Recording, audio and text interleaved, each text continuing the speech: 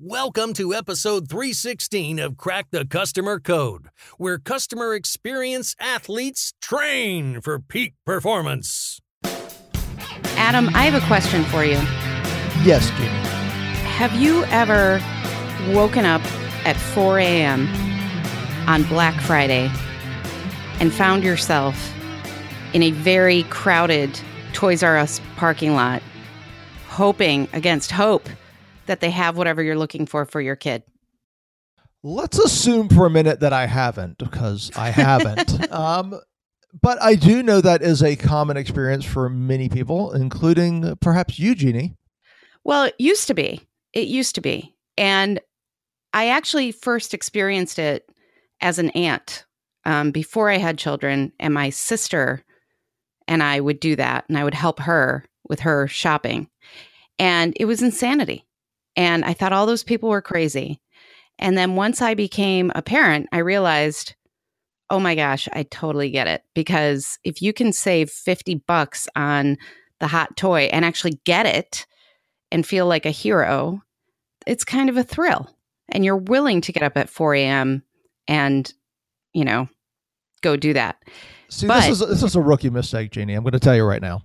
Okay, tell me. Okay, because you've decided to play a certain role. As an aunt or an uncle, you have roles. You decided to be the cool aunt or aunt. I totally did. Okay, if you had chosen the role of, I'm going to be the one that shows you the real world because your mom spoils you or your dad spoils you. If you'd chosen that role as an aunt or an uncle, then you would have been like, look, here are 2 sticks, play in the yard with them like I did. And you wouldn't have had to get up at 4 a.m. and gone to that. Well, but then I would have missed this experience. That's true. Well, I tell you what, this is all about Toys R Us, and growing up when we did, I mean, this brand has been a part of our lives and as part of our children, the next generation's lives. And unfortunately, it's so sad when this happens, but we're going to talk about the business part behind it. They are most likely going away, and they're talking about 30,000 employees, 735 stores, and that's a big hit for a lot of families, and it's tough. But we're going to talk a little bit about, well, could they have survived? Is there anything they could have done? Well, and I think when I look back at my experience, one of the things that happened, which everybody's talking about and making the assumption about, is that I could save myself as a parent with a few clicks 2 days before a birthday and have the toy that I want at a reasonable price delivered to my doorstep to make sure that, I could still earn that street cred in my own house. Street cred. Cool auntie cred. And I think before, when Amazon and Walmart and some of these were not always reliable about sending things on time, this was still an option for a lot of people. But now they're so darn good at it. I mean, you order it and it pretty much arrives when you want it to. Yep. You don't have to do it at 4 a.m. They're doing it at 4 a.m. for you. Right. Right. Exactly. Flying from Toledo to, Kansas for you at 4:30 in the morning, but you're sleeping. And right. That's what's cool. And, that's one of the things I learned sort of reading the articles about the downfall of Toys R Us. I did not know this, but the second thing that Amazon went into after books was toys. It was the next product they added. And if you think about it, it's logical, because one of the really challenging things for toys and for Toys R Us is you really don't care about experiencing the toy in the store. You don't need to try it on. You don't need to do this and that. You really don't need to, right? It's sort of your point. If I can get the cool toy for my niece and it's there in time for the holidays, I'm happy. Right. Well, and I think part of that is Amazon really found ways to let people experience it so that they had a comfort level. That's where all the reviews came in and all of the unboxing videos and all of those things so that you can kind of experience it before. And in fact, some of the best independent toy stores are all about the come in the store and experience it. But that's with things like, when you've got a toddler and they have a wooden train table set up and you notice the toddler is suddenly obsessed with it. It's like the parent has that aha moment and says, I need every wooden train toy you have in the store. And that's not necessarily something you would look for on Amazon, but the independent stores, they have ramped up the idea of experience. And I think Toys R Us kind of missed that. They really didn't see the connection between that hands-on experience. I mean, look at Lego. Their stores are amazing. I was just about to bring up Lego, but the catch is Lego is dedicated to their own brand and their own product, all of which are similar, all of which follow a pattern that can be explored. You know, Toys R Us is a mass merchandiser for toys. Right. And it simply is shelves and shelves of different toys from different manufacturers. So to figure out how to do an experience, to work with manufacturers to know what new toys are coming, or the manufacturers creating those experiences for Toys R Us, or do they not care because Walmart and Amazon are still selling their toys? They don't necessarily need Toys R Us. If their sales are the same, it's just coming from a different spot and their margins are the same, the manufacturers may not care as much. Right. So it's really difficult. Go ahead. But I do think they missed the boat here, because if, I've been to a Toys R Us within the last 5 years, and it wasn't a pleasant experience. It was a big, kind of nondescript experience where you're looking for a specific thing. A lot of the inventory and shelves were not organized the right way. There aren't people really trying to help you make a great decision. It was very much a transactional experience.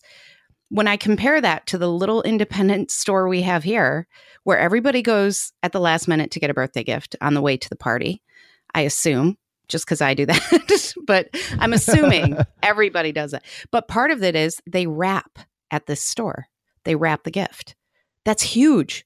That's a little thing that's enormous for parents. Toys R Us didn't wrap? Pardon me? Toys R Us didn't wrap? I don't know. I haven't been to Toys R Us in 20 years. So. They may have for certain things, but it wasn't really part of the offering when you were just checking out. Gotcha. And there were also things like for the holidays, this store in town, it's called Geppetto's. It's really a great store. They actually will keep things around the holidays until you're ready to pick them up. So you can buy the toys, they'll kind of stash them. And they basically say, we have a closet just for Santa here. Oh, and cool. You can, so if you're worried about that in your house, they do all sorts of events. They have really hands-on toys so that they put them out so that the kids can do them. And I think that they also have incredibly knowledgeable people. So you can walk in and say, I'm going to a 10-year-old girl's birthday party. She's really into sports. I have no idea what to get her. And they'll be like, oh, what's really cool is this outdoor toy that we just got. You can play it with friends or by yourself or whatever. And it feels like you are going there because they've earned your trust. With Toys R Us, it was always transactional. I mean, that's the only way I can describe it. And so I think if they as a store had thought about that a little bit more, had invested in that idea a little bit more, they could have had something that kind of built on the nostalgia. Because that's what everybody's talking about now is, oh my gosh, we grew up with Toys R Us and it was such a big thing, and Jeffrey the giraffe and all of that. And they never really built on that. I mean, hey, FAO Schwartz in Manhattan, whoever thought that would go away, gone. It's true. But it's true. I think listening to how you're describing the smaller stores that you've experienced, it's actually, I'm sort of seeing that Toys R Us is fit in that thing that we've talked about so many times. It's really stuck in the middle. And I'll give a little background on that. So first of all, they have been losing since 1998. I mean, one thing I always hesitate is don't just assume, okay, it's Amazon. Okay, it's the technology revolution. It's definitely a part of it. We're going to get to that in a second. But 1998 on, Walmart's been beating them on toys. Yeah. And that's way before, everybody was buying online and all that. Mm-hmm. Next, in 2005, because they were already having issues, they went private. So they had a leveraged buyout and actually became a private company. And they've been servicing debt of $5 billion, $400 million a year debt service a year. Wow. So, yeah, add that to your balance sheet. Right. Or your income statement, excuse me. But, technically. So those are two little factors. And then when this is where I think that middle piece comes in. So when they made the announcement, they basically blamed Amazon, Walmart, and Target. And how they blamed them, though, was interesting. They said, we only sell toys and have to make a profit on toys. For those three, toys are actually a loss leader. They're selling them at a price point that we can't even make a profit.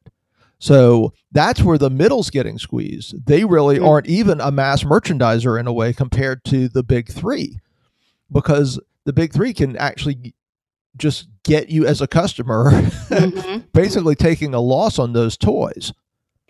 That's interesting. Yeah. And I thought that was really fascinating. And I think it fits into the discussion we've had so many times and to what you were just saying, which is, okay, it's price and selection, or it's a personalized, convenient experience. Right. Well, convenience can be both ways because of online ordering, but it's a personalized experience that's just more than just buying a box and all these types of things. And they really seem they got stuck in the middle. They did. Well, and I don't think they noticed soon enough. And this is the story we keep talking about in customer experience as well, is like nobody picks up their head and looks around and says, wait a second, if everybody is doing this kind of shopping, even if it's not in our industry, won't that catch up to us?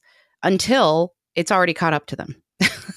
Right. So I think that's part of it too, is they didn't really innovate around what they were doing until it was almost too late.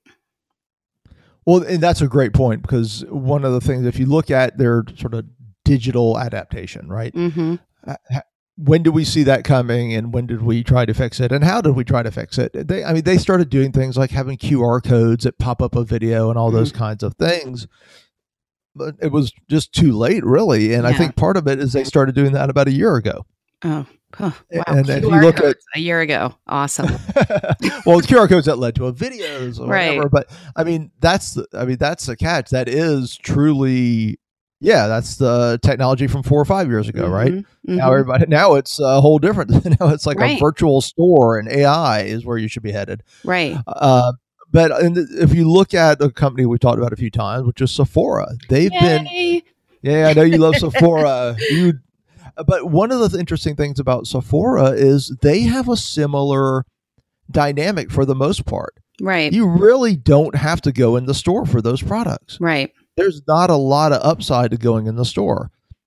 And so they've been able to adapt by being really ahead of the curve and doing all kinds of things with digital. And we'll try to find our old episodes on Sephora and link them in the show notes so we don't have to rehash that. But they have been up on it since early. Well, and I can attest that, their app, Sephora's app, it offers you what you would actually get in the store. So, for instance, you can, quote unquote, try on makeup with the selfie cam.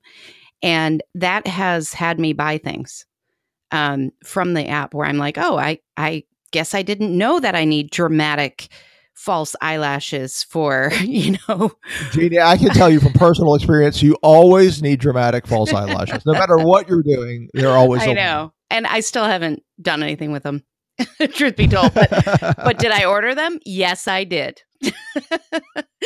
And so I think like that's the bridge that just wasn't crossed with Toys R Us. It was very much about, we're a store where these, and also their footprints, their physical footprints were pretty ginormous in most cases. So there's a whole bunch going into that too.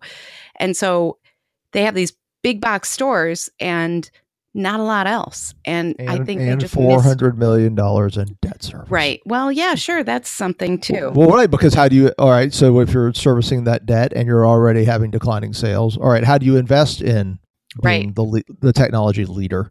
Good. Very good question. I don't know. Right? Luckily, I don't have that much debt. That's a good thing, Jeannie, because you got a great business and all, but that might be a little challenging. Well, anyways, I am certainly sad to see Toys R Us go, and I'm certainly even more so sad to see all the families and jobs affected by it. But hopefully there are lessons to be learned from this, and hopefully we're helping to explore it and learn them. There we go. Everybody keep learning. That's our message. And don't go into debt. That's the other one. Right? You know me. I've got my own saying on that. So, which is when times are good, it's called leverage. When times are bad, it's called debt. Nice. Well, we hope you leverage this episode in the right way. So thank you so much for listening to Crack the Customer Code. We are a proud member of the C-Suite Radio family. If you like C-Suite Radio, don't forget there's C-Suite TV, where you can watch in-depth interviews with business content for C-Suite leaders and entrepreneurs. It's all on demand at csuitetv.com.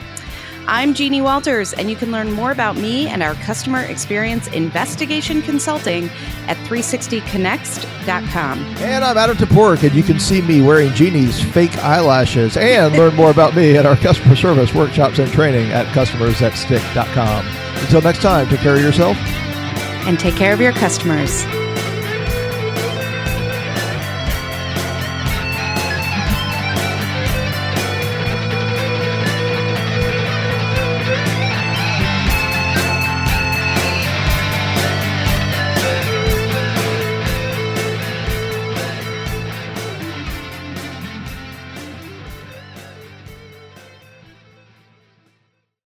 This podcast is a part of the C-Suite Radio Network. For more top business podcasts, visit c-suiteradio.com.